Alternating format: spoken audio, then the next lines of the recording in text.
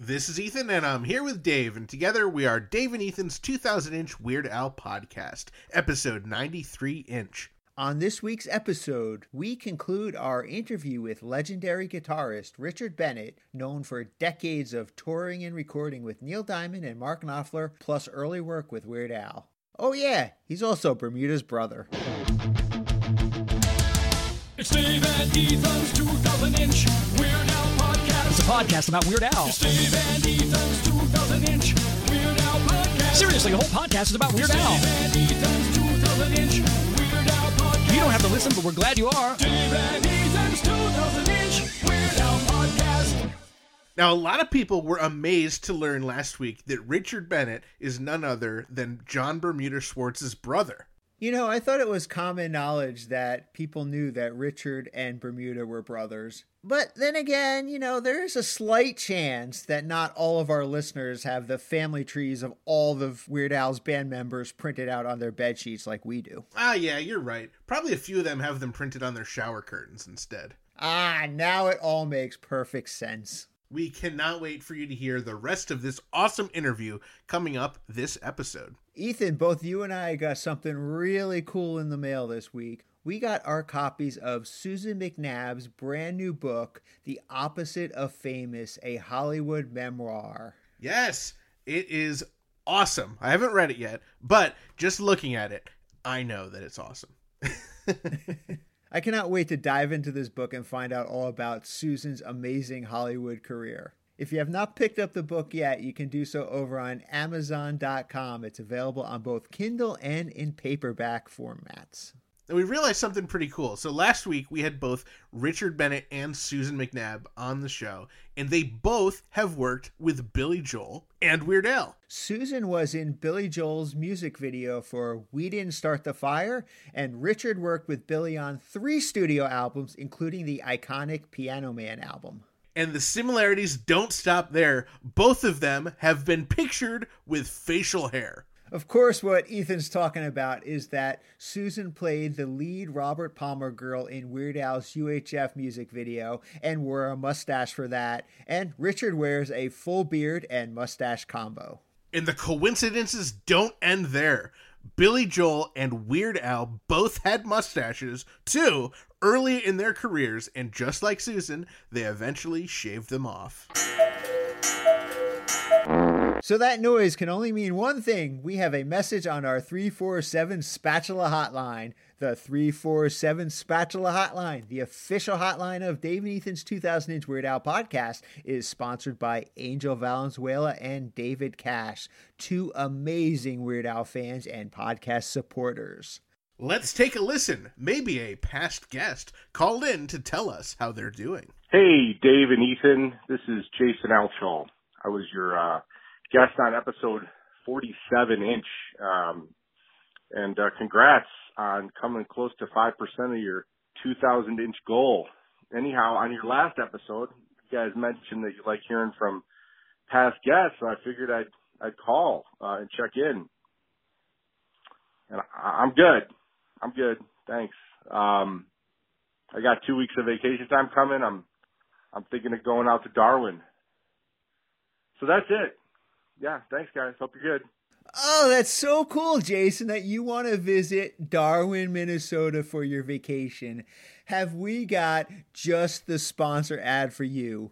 As you pack your car with pickled wieners and Spider-Man comics for your long road trip to Darwin, Minnesota, be sure to swing by Troy, New York on your way there to pick up some vegan Mexican food. This week's episode is brought to you in part by vegan Mexican restaurant Burrito Burrito in Troy, New York, home of the 2-pound double wrapped in quesadilla Burrito Burrito. Come on down to Burrito Burrito and Burrito Burrito, your Burrito Burrito. Find them at burritosquared.com and at Burrito Squared on Instagram. And remember, not every burrito is a burrito burrito, but every burrito can be burrito burritoed. Well, Jason, I hope you enjoy your road trip, and please say hi to Bernie from both of us.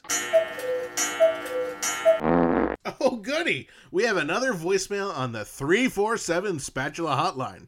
Let's see who it is. Hey, podcast world. It's Joe Jaffa here, friendly podcast listener and Patreon supporter. I'm calling because last night I got the pleasure of drinking a can of the new Dare to Be Stupid beer, courtesy of Adrian Vasquez. And I want to say it's pretty sneaking majestic. It's perfect. It's just the right amount of hops thrown in there. Not too hoppy as other IPAs might get, but it's great. Can't recommend it enough if you can get your hands on it. And if you're over 21. Because if you're not, don't drink yet. Not for you. Great. Thanks so much, guys. Keep the great podcast episodes coming. Talk to you soon. Bye. Wow, Joe, thank you so much for the call. I am so jealous that you tried the Dare to be Stupid beer from Icarus Brewing. I cannot wait to give that a try. And I cannot wait to cry into one of them. Now, while we're on the subject of stuff and fans, Dave, I think we've got a Melanie situation on our hands. A Melanie situation? You mean like, That's exactly what I mean. Oh no, what happened? Did someone tattoo our names across their forehead or give mohawks to our cats? No, although that would be pretty cool, actually. I mean, I wonder who will be the first to get a Dave and Ethan's 2000-inch Weird Al podcast tattoo. Well, probably the same person who would give a mohawk to our cats.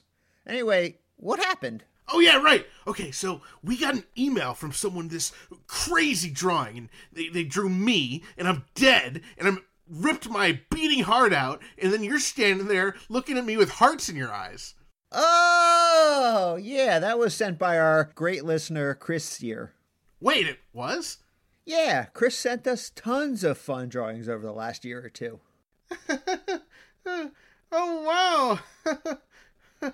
Well, thank you for all your fun artwork and support of the podcast, Chris. And, thanks for this one, too. Let's check out this week in Weird Al news.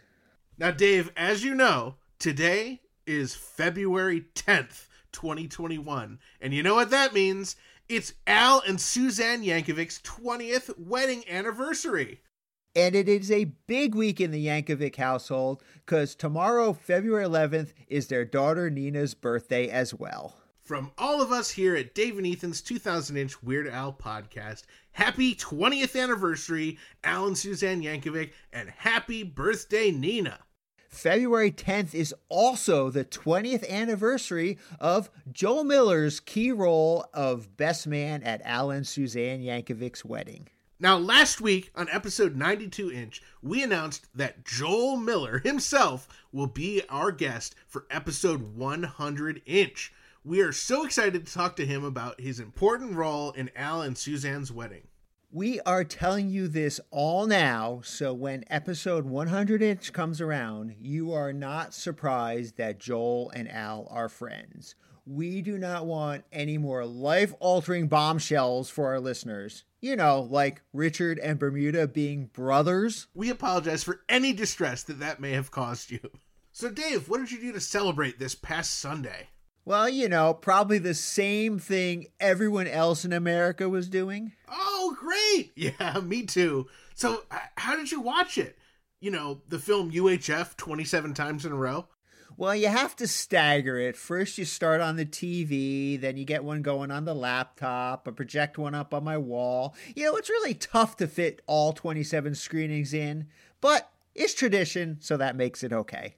Nice work, Dave. Now, for any non-Americans who are confused, Sunday was February 7th, or 2/7, so it's 27 Day. Or, as our European friends call it, 72 Day. Now, a couple of weeks ago on episode 91-inch, we got to talk to our buddy J.W. Halford all about his awesome short film, Ghost Dogs, that premiered at Sundance Film Festival.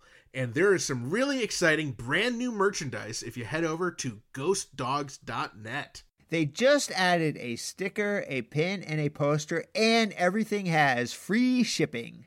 Plus, they still have all those awesome t-shirts available, plus information to get the official Ghost Dogs beer. Ooh, we need to get some official Ghost Dogs beer for Joe Jaffa to review next. Great idea. Don't forget, 2-time Grammy-nominated podcast theme song writer and accomplished guitar player Jim Kimo West's new single, a slack key cover of Paul Simon's Feeling Groovy, drops this Friday. For more information, head on over to jimkimowest.com. On last week's episode, we aired part 1 of our interview with legendary guitarist Richard Bennett. We learned all about Richard growing up with Bermuda as his younger brother, as well as his work with Weird Al on his first album demos, and the Placebo EP. This week, we will dive into Richard's amazing career, his studio work and solo albums, and his work with Neil Diamond and Mark Knopfler. Plus, we finally find out the story behind his infamous Bobcat nickname. Let's pick up the interview already in progress. I'm curious on the Placebo EP, of course, the one that's $400 on Discogs. You are credited as Bobcat Bennett. What's the origin of that name, Bobcat? You know, I was, just in a rockabilly. I mean, I'd always loved rockabilly, and I was old enough to where I actually lived through it the first time, but there was sort of a rockabilly revival going on, in large part due to the Stray Cats in England, and it kind of started there and then seeped back over into the States. So that was my rockabilly name. So that wasn't just for that recording. You were using that name elsewhere? No, not really. Somehow Al got hold of it, and that may have been through John or something. But that's how I ended up being that on the Bobcat. I stopped that. You need to bring it back. Bobcat's great. Well, looking back on it now, at almost 70, I'm certainly no longer Bobcat. But anyway, you go through these things, don't you? One thing that I was really surprised about, and I talked about this to Dave, and Dave's like, oh yeah, I've known that for a long time, but this was new to me.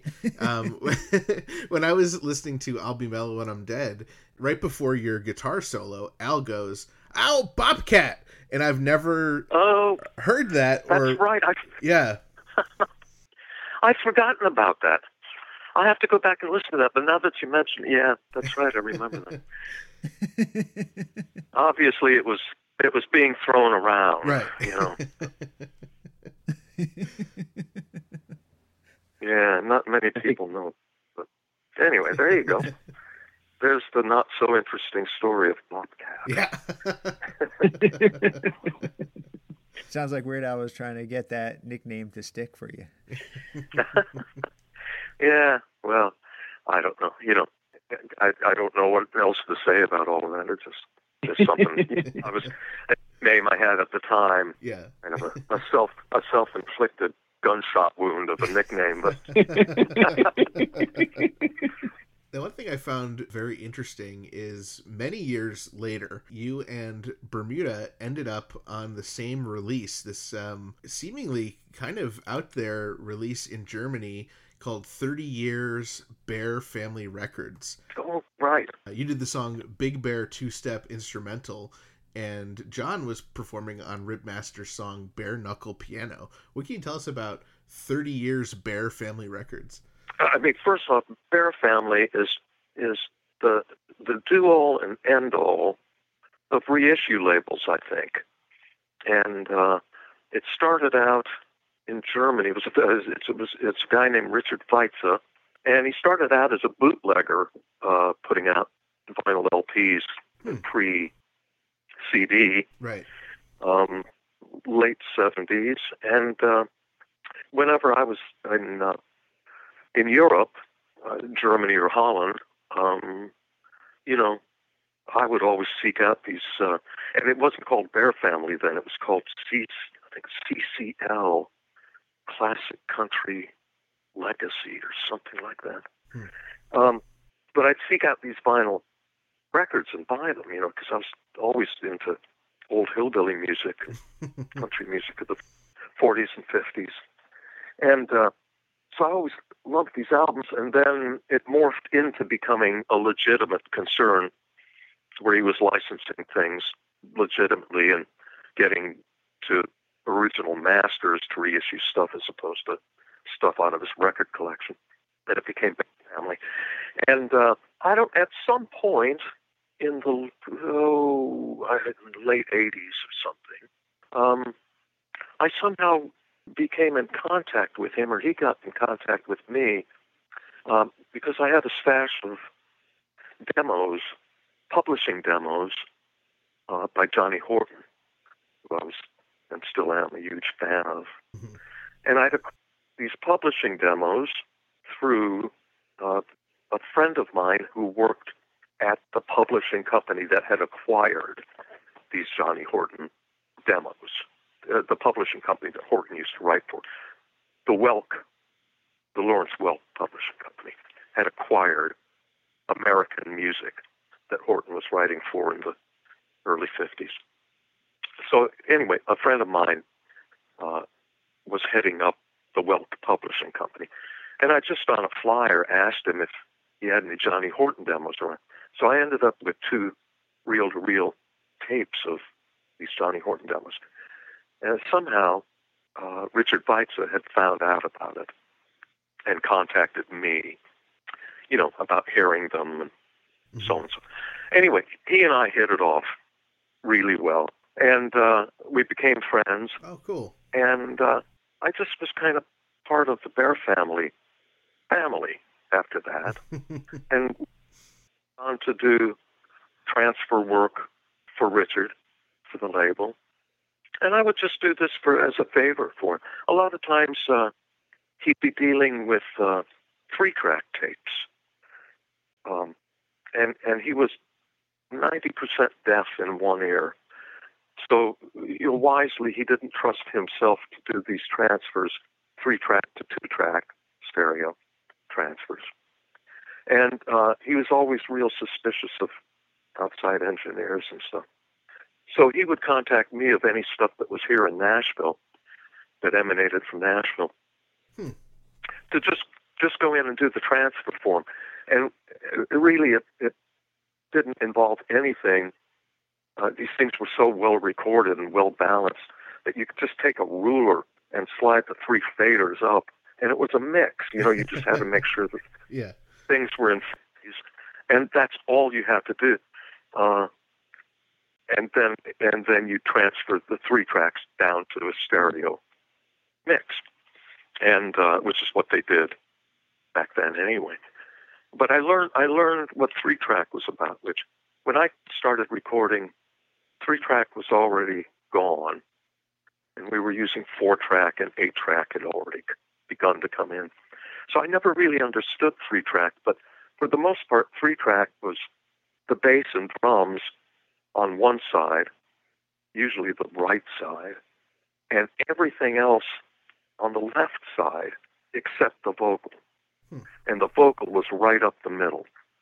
And that sounds like a weird balance, but man, after about 10 seconds you go, I completely get it. I love it.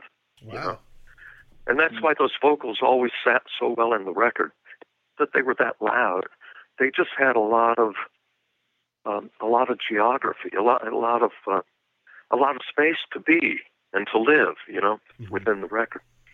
And so I used to do a lot of stuff like that for Richard, and he and I are still friends. And so anyway, when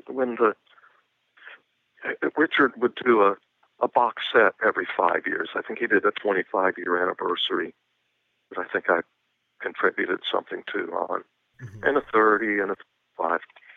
And, so anyway, it's a long-winded answer, I'm sorry, but that's how I ended up on the Bear Family thing. And I think Richard had reissued some of Rick Masters' stuff over the years. Oh, okay. I think. So anyway, that's how John would have ended up with Rip on there. So it's kind of a coincidence, it sounds like. Yeah, it was.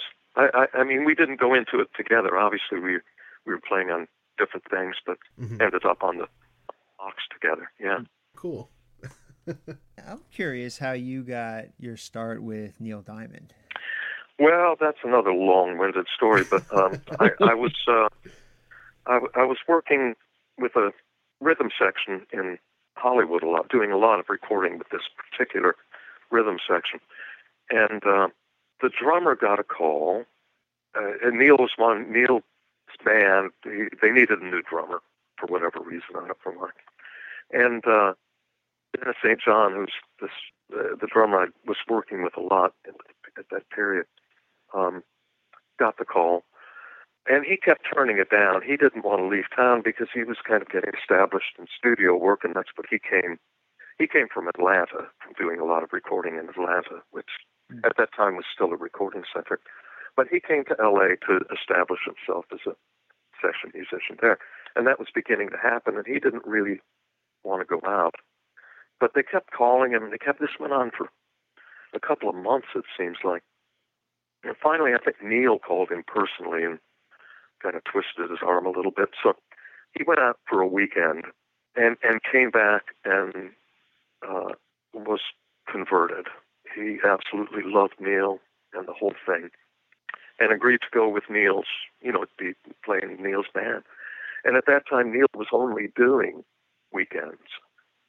He'd go out, a Friday afternoon or Friday morning and play Friday, Saturday, Sunday somewhere, and either catch a red-eye back Sunday night if he could, or early Monday morning. So basically, that left the week free for Dennis to do his session work. And that went on for a few months, and Neil and Dennis hit it off well.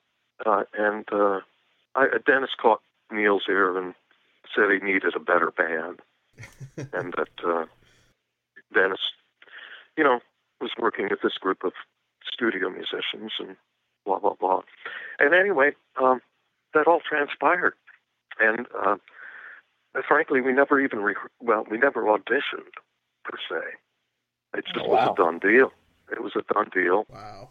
And, we met with Neil, I think at the end of 1970, somewhere in the winter of 1970, and began rehearsals in the beginning of 1971, and then started going out and gigging straight away. So anyway, that was a wonderful thing. I mean, I think our first, or one of our first shows with Neil was like the Salt Palace in Salt Lake City, for 18 or 20,000 people. Holy cow! Wow. I couldn't, my knees were sick. I was just still pretty fresh out of Phoenix at that point. Yeah. And I'd been doing studio work for a few years, but that was a different deal altogether. And Neil's another one who, to his credit, like Al, knew when something was happening, not to tamper with it, to let it evolve and to let it grow and to give it room to grow and watch it grow, and help it grow. And, so that band remained incredibly static for a long time, to Neil's credit. There were additions made to it, but the basic band rhythm section stayed the same for a long time. I was the only idiot to leave, to voluntarily. Oh, no.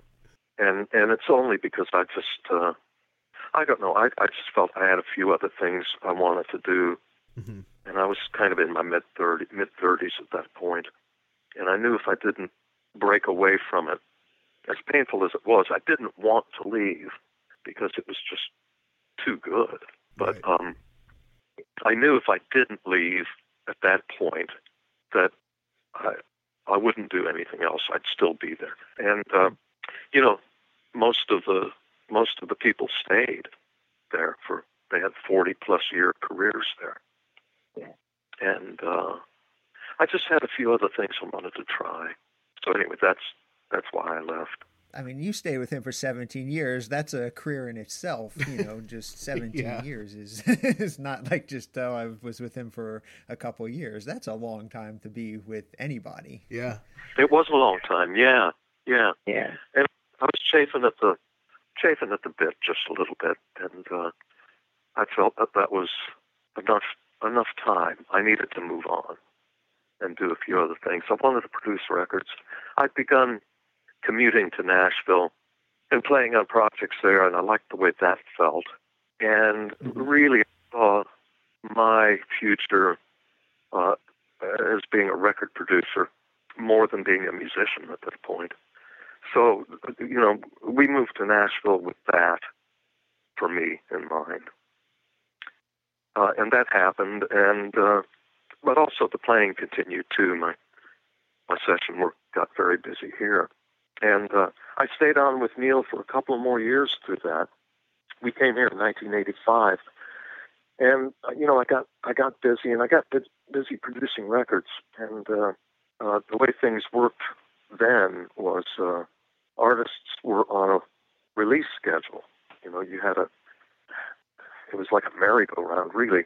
But artists had to get an album out, I don't know, a couple of times a year, or at least once a year. And that was already scheduled. That was already scheduled before the recording was booked. And, that was in place. And when you signed on to produce an album, that release date was in your contract. And, while it was while the turn-in date was flexible a little bit, short of an act of God or the artist getting sick or, something major happening, you kind of had to stick to your turn-in date, and everything was based on that.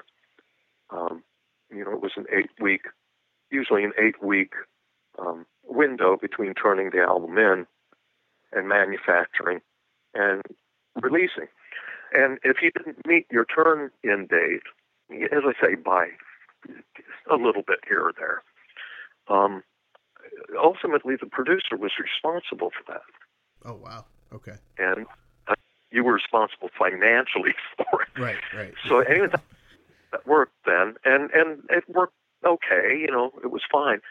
But a couple of times, what had happened was I was contracted to produce an album, and Neil's office had called in the midst of it and saying, asking me to be out in L.A. At such a date for a couple of weeks rehearsal, and then we'll go on the road for 3 weeks.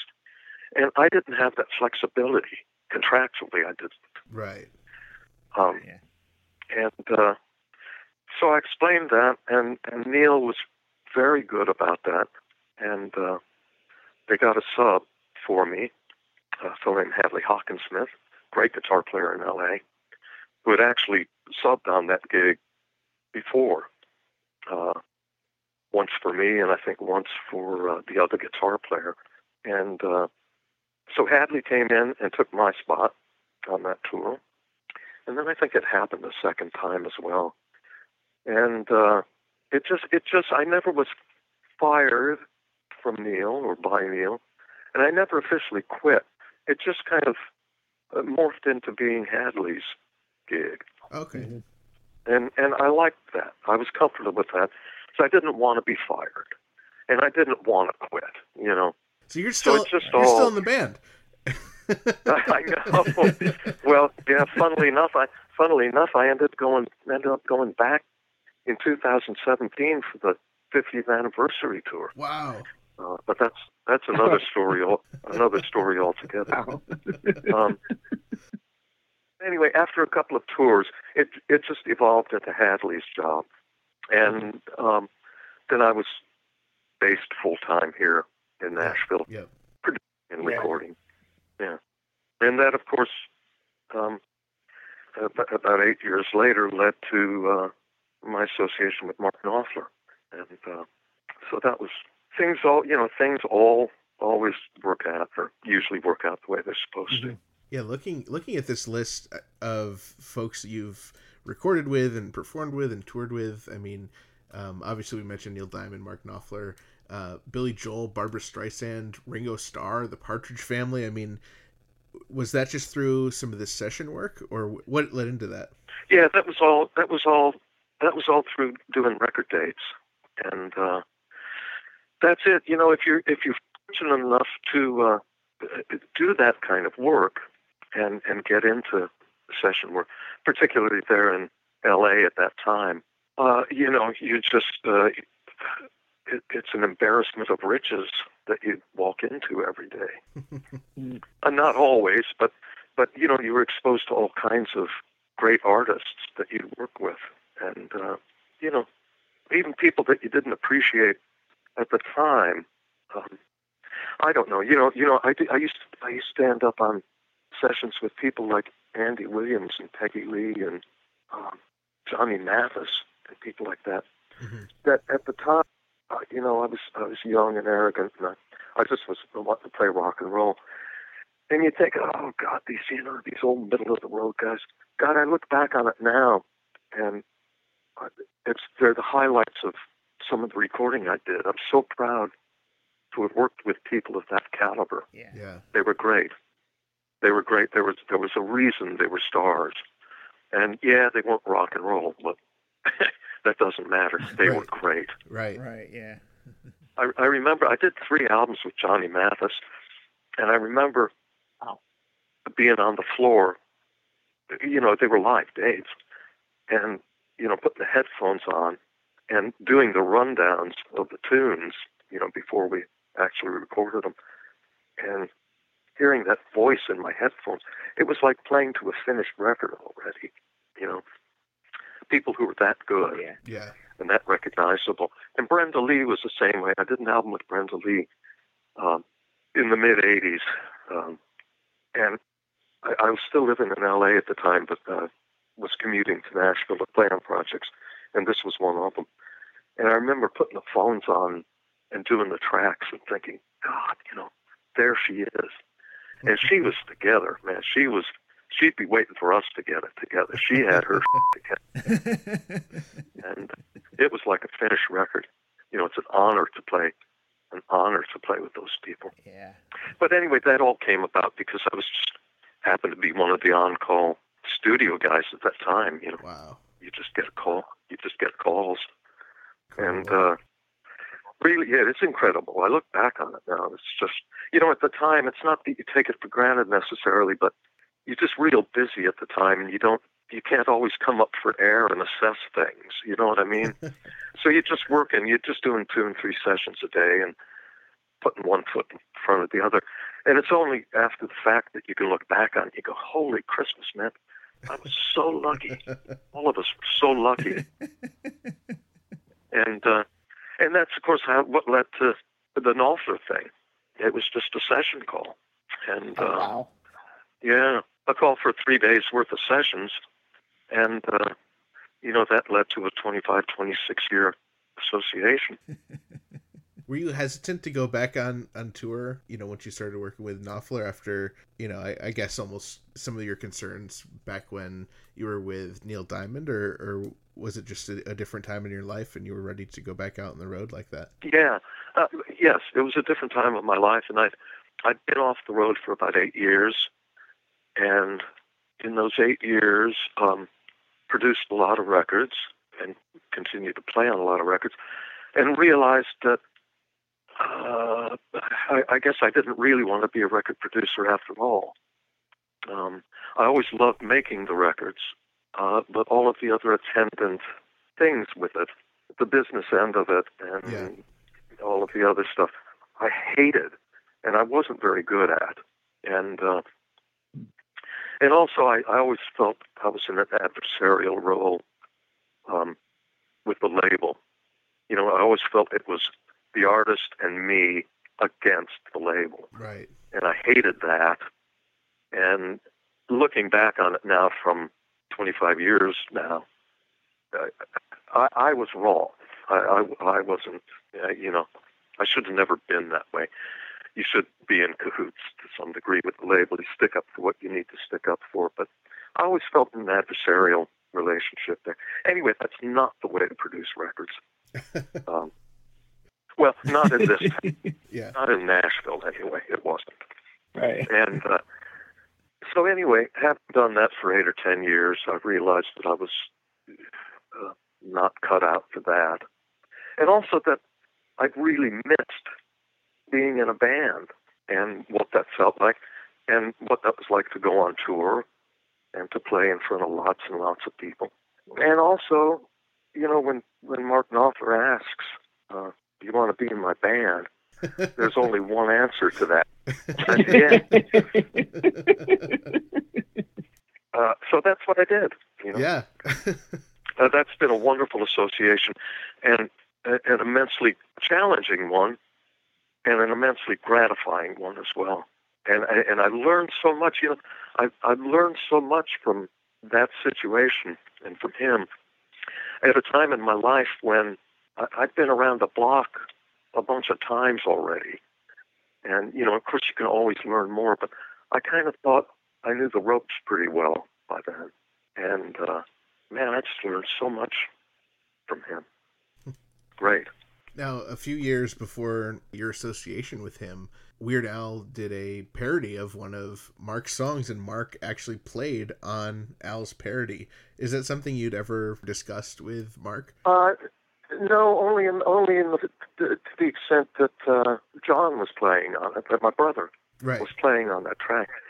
But I think both Mark and Guy Fletcher contributed mightily to that the Al's record. Yeah. But no, it's nothing we've really talked about much. Back in 1979, Weird Al did a parody of Neil Diamond and Barbra Streisand's "You Don't Bring Me Flowers." His version was "You Don't Take Your Showers." It's an unreleased song by Weird Al. Have you ever heard of that song, or has Neil ever commented on it? That you're aware of? I remember the title now vaguely. That would have been, you know, only because John would have mentioned it. Right. But I don't think I've ever heard it. Okay. And whatever reason that remained unreleased, I don't know. One of two reasons: either Al didn't like the cut, or didn't think it was worthy of release, or you know, Neil and the other writers didn't grant him a license on it. You know, they didn't want it done. So I don't know which of that was the case, but okay. I think that would have been the two reasons. On a personal side, you actually have released, as of this recording, 6 solo albums, including the first one in 2004 and the most recent one in 2018. What can you tell us about these solo records? Yeah, you know, I never had any eyes to be an artist myself, and in fact, I was approached to do an album. God, this would have been maybe 25 years ago or something, and I declined to do it. I didn't want to do it. But how do I get into all of this?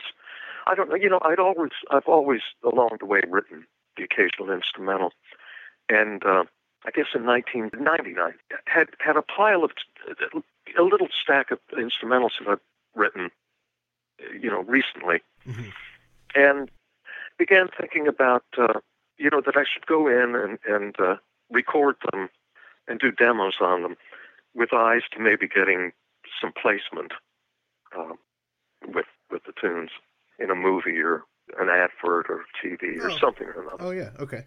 And so that's what I did, and I did them. I did a handful of them really quickly, real bare bones, at a friend's studio, and we did 3 or 4 of them. And all of a sudden, you know, the engineer, my friend, and some of the guys who were playing on it, they kept saying, "Oh man, this is going to be a great album, great album." And I said, "Man, I'm not making an album. These are just demos and blah blah blah." And I continued to do a few more, and I don't know. At some point, 4 or 5 of them began hanging together in a certain way, and they had a sound and they had a direction. And at that point, I guess I allowed myself to think that I was making an album. At which point, then I seriously began writing for the rest of the album.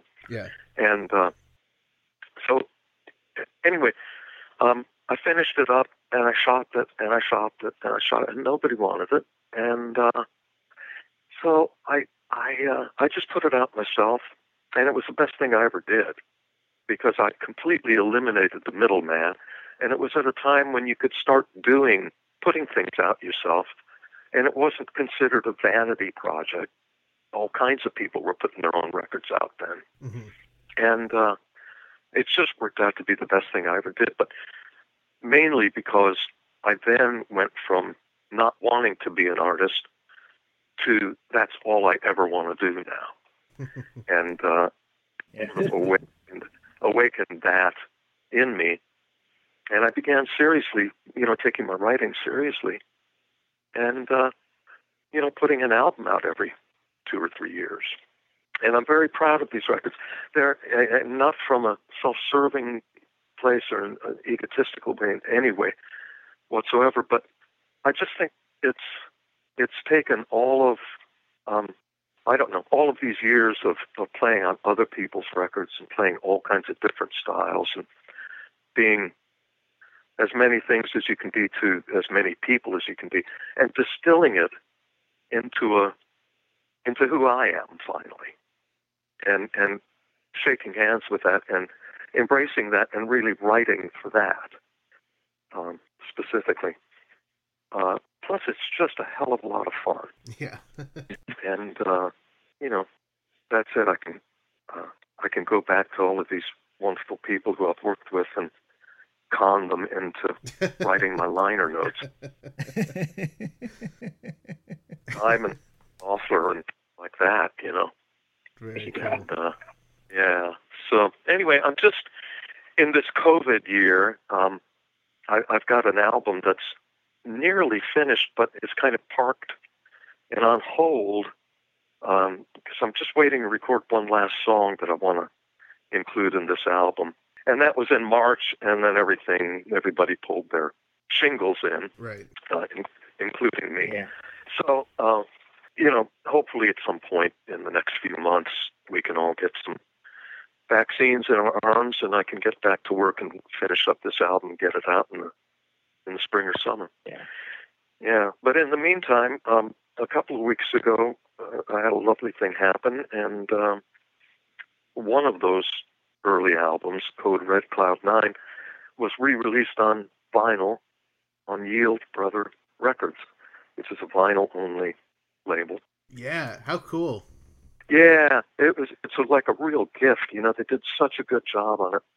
180 gram vinyl and really terrific packaging. It's the original packaging, but it's been expanded with some new photographs, and I wrote a little essay for it, as well as the original liner notes by Duane Eddy. Very cool. And it's very cool. It just sounds great. I'm really proud of it. For collectors out there, you got to pick this up. Head over to yieldbrotherrecords.com to pick it up. And not only is there just the album, there's also, for just a few bucks more, a premium version of the album that comes with an actual signed 8x10 and some stickers. And how cool is that? Yeah, it's very cool. Yeah, I personally will sign, to anybody who wants one of those, and then that comes along with the other stuff and with the album. But I'm very proud of it. It's music that's made to be heard on vinyl anyway. Mm. It's sort of it's kind of a jazz come bachelor pad lounge album, Yeah. and it just lives very well on vinyl. So anyway, that's exciting and going on, and apart from that, I'm doing a lot of practicing and writing and cooking and reading and working out and staying fit, and that was 2020. Hey, And not so bad. Same thing we're all doing. But anyway, here's to a brighter 2021 and vaccines and hopefully some less chaotic leadership situation. Absolutely. Oh, yeah. I do have one more question about... Actually, I have two more questions about you and your brother, John. I guess my first one is, obviously, John has this amazing, incredible archive collection of Weird Al memorabilia, and it's really everything from his career, but also, he has a, vast music collection. He has a symbol collection. Do you have a collection of your own? I do. Not of Al stuff, per se, although I think I've got all of his albums, but... Yeah, no, I'm a terminal record collector, so I have really about 7,078s and Wow. that I listen to all the time, and loads and loads of vinyl albums and 45s. And, I've succumbed. I guess I'm a guitar collector, although I didn't set out to be that. But after all those years, you just amass stuff. You find yourself with a collection. Right. So yeah, I'm afraid I collect records and guitars, and I have X amount of stuff over the years of Neil Diamond things that have just amounted up, over the years, and as well as Mark Knopfler stuff from tours and sweats and T-shirts and that kind of stuff. Sure. But I don't think of myself as a collector, and I certainly don't think of myself as a hoarder in any way. Not that I'm accusing John of that, but he's very systematic about it, Right. And if you haven't had this conversation with him already, you should ask him about his symbol collection and him sampling all of them and having like this online, well, not online, but he's got it all in his computer, each symbol and what they sound like, and he can kind of go through stuff on his computer and then, pick out what he thinks he needs and go straight to it and pull it. So incredible. That's pretty staggering to me, Yeah. That's pretty staggering. I have a certain system of filing records, but nothing that laser targeted, Yeah. And my other question relating to your brother is, Dave and I and Al and so many people know him as Bermuda. Do you ever refer to him as Bermuda, or is he always John to you? No, he's always John to me. Yeah. Bermuda came later, and that was John was etched in my mind. Right. As opposed, I don't call him Bermuda, and he doesn't call me Bobcat. So it's a good trade-off. Trade-off. It's a win-win situation. Yeah. Did you guys have any nicknames for each other as kids? No, I don't think so. Except you or something like that,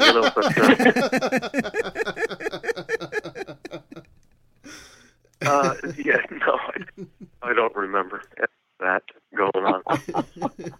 But we talk every couple of 3 weeks and email back and forth now and again.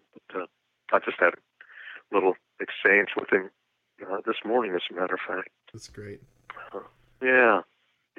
But man, it's really good talking with you guys. This was great. This was so cool. Thank you so much for joining us and bringing us through your career. I mean, what an incredible career. You mentioned Discogs earlier. If you click on your name on Discogs, there's more than one page, and that's 500 to a page. So there's a lot to sift through, especially if someone decides to be a Richard Bennett collector.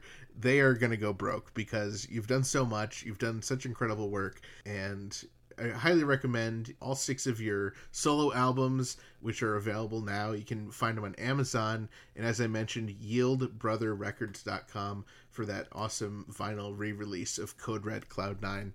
And we can also find out some information about you and get to all your socials by heading to richard-bennett.com. And cannot wait for that new album to come out, hopefully sometime this year, right? Yes, I'm sure it'll be out sometime this year. If you go to the website richard-bennett.com, there's also, you can preview my albums there and listen to bits and pieces, and you can find out how to order stuff through there. And there's a discography there. That's very interesting. Something I've never been, even though I go to Discogs and occasionally buy stuff through them, I've never looked myself up on there. You should.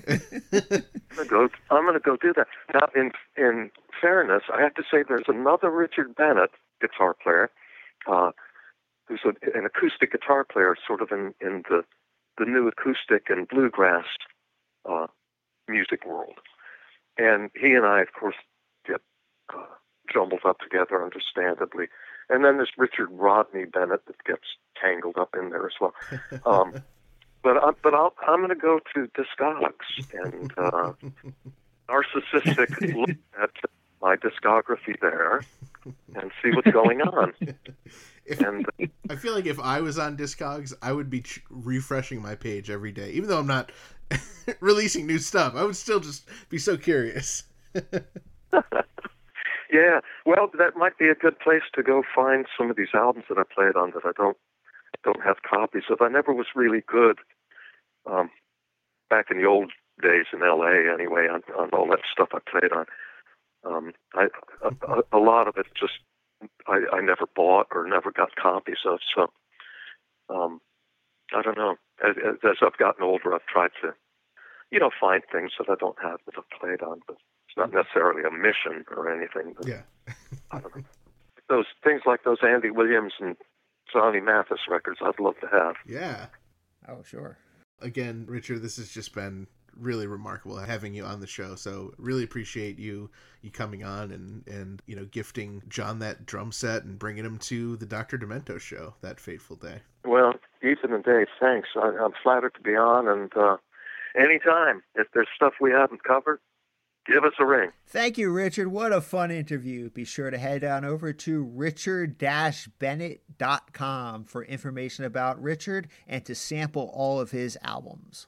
I was so excited. This week, I just received my vinyl copy of Richard's album Code Red Cloud 9, along with an autographed headshot and stickers. It's really beautiful. You got to check it out. Grab your copy at yieldbrotherrecords.com. Now, once our listeners got past the fact that Richard and Bermuda were brothers, a few of them were asking us, wait, if they're brothers, why do they have different names? Well, now, first of all, typically siblings are given different names.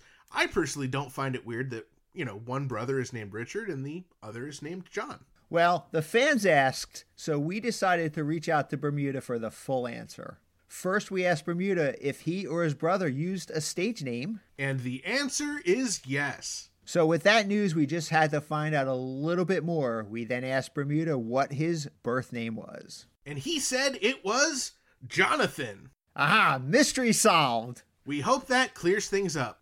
This week's episode is brought to you in part by Discover Darwin, promoting tourism in Darwin, Minnesota.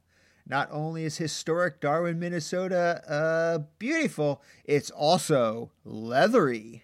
Darwin, Minnesota is home to Darwin MC. MC? Like Master of Ceremonies? The person who runs an open mic? Nope. MC Hammer? Nope. MC Lars? Nope. 1,100 in Roman numerals? Nope. Someone who misspelled the shorthand for centimeters? Nope. All right, I give up. Darwin MC stands for Darwin Motorcycle Club. Whoa, like the Sons of Anarchy or Mayans MC from TV? I have to assume Darwin MC is exactly like Sons of Anarchy or Mayans MC from TV. Wow, so do you think they run drugs? No, they... Or do you think they run guns? No, actually they... Money laundering, it's gotta be money laundering. No, actually they just fix motorcycles. Well, I bet they still do some crazy stuff. Like what? Well, let's just say I wouldn't be surprised if they were smuggling in twine for the ball.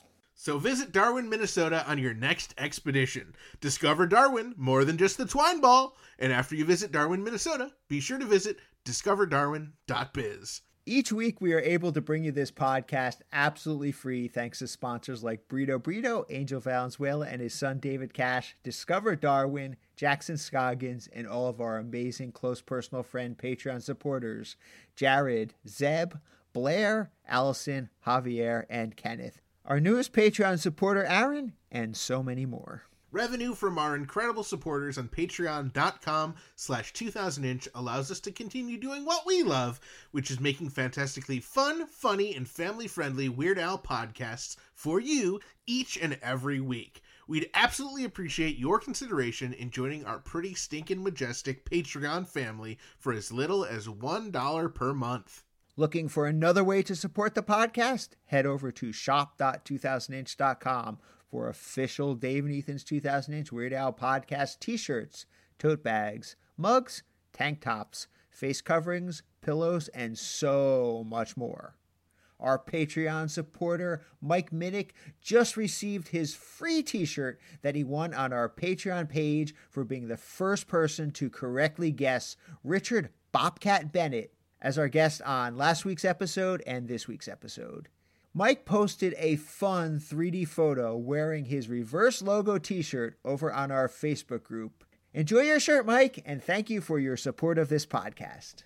You can find us online at WeirdOwlPodcast.com or 2000inch.com, where you can get information about our guests and listen to past episodes, like episode 92inch. You know, last week's episode, the one with the first half of our interview with Richard Bennett. Please join our Facebook group by heading to group.2000inch.com for episode discussions and other exclusive content. Follow us on Facebook, Twitter, and Instagram via @2000inch and at youtube.2000inch.com. Be sure to share our posts and tell your friends to Gill and Chill. We love it when you leave us voicemail on our 27-hour-a-day podcast hotline, 347-SPATULA. You might even hear your message on the air. You can catch our show on Apple Podcasts, Spotify, Stitcher, or the podcast app of your choice. Whichever you choose, be sure to hit that subscribe button so that you do not miss any episodes. New episodes drop every Wednesday. We will soon begin airing our series of bonus episodes where we sit down with Richard Bennett's brother, John Bermuda Schwartz, and go page by page, picture by picture, inch by inch, centimeter by centimeter, MC by MC through his brand new book, Black and White and Weird All Over. Time is running out for you to grab the book if you want to be able to follow along with those episodes. Plus, it's a great gift to give someone for Chinese New Year or President's Day, or better yet, Al and Suzanne Yankovic's 20th wedding anniversary. What about Valentine's Day? It would make a good gift for Valentine's Day, wouldn't it? I suppose. Don't you think that's kind of a stretch, though? You're right. The traditional Valentine's Day gift is a spatula, after all. Well, thank you once again to Richard Bennett, John Bermuda Schwartz, Jason Alchill, Joe Jaffa, Chris Sear, Mike Minnick, Jim Kimo West for our incredible theme song, and thanks to all of our listeners, subscribers, Patreon supporters, and sponsors, and everyone else who makes this episode and podcast possible. Stay tuned to Dave and Ethan's 2000-inch Weird Al podcast for more amazing episodes coming soon, including our special episode 100-inch with Joel Miller. I cannot wait. Just 6 more episodes. March 31st. Mark your calendar.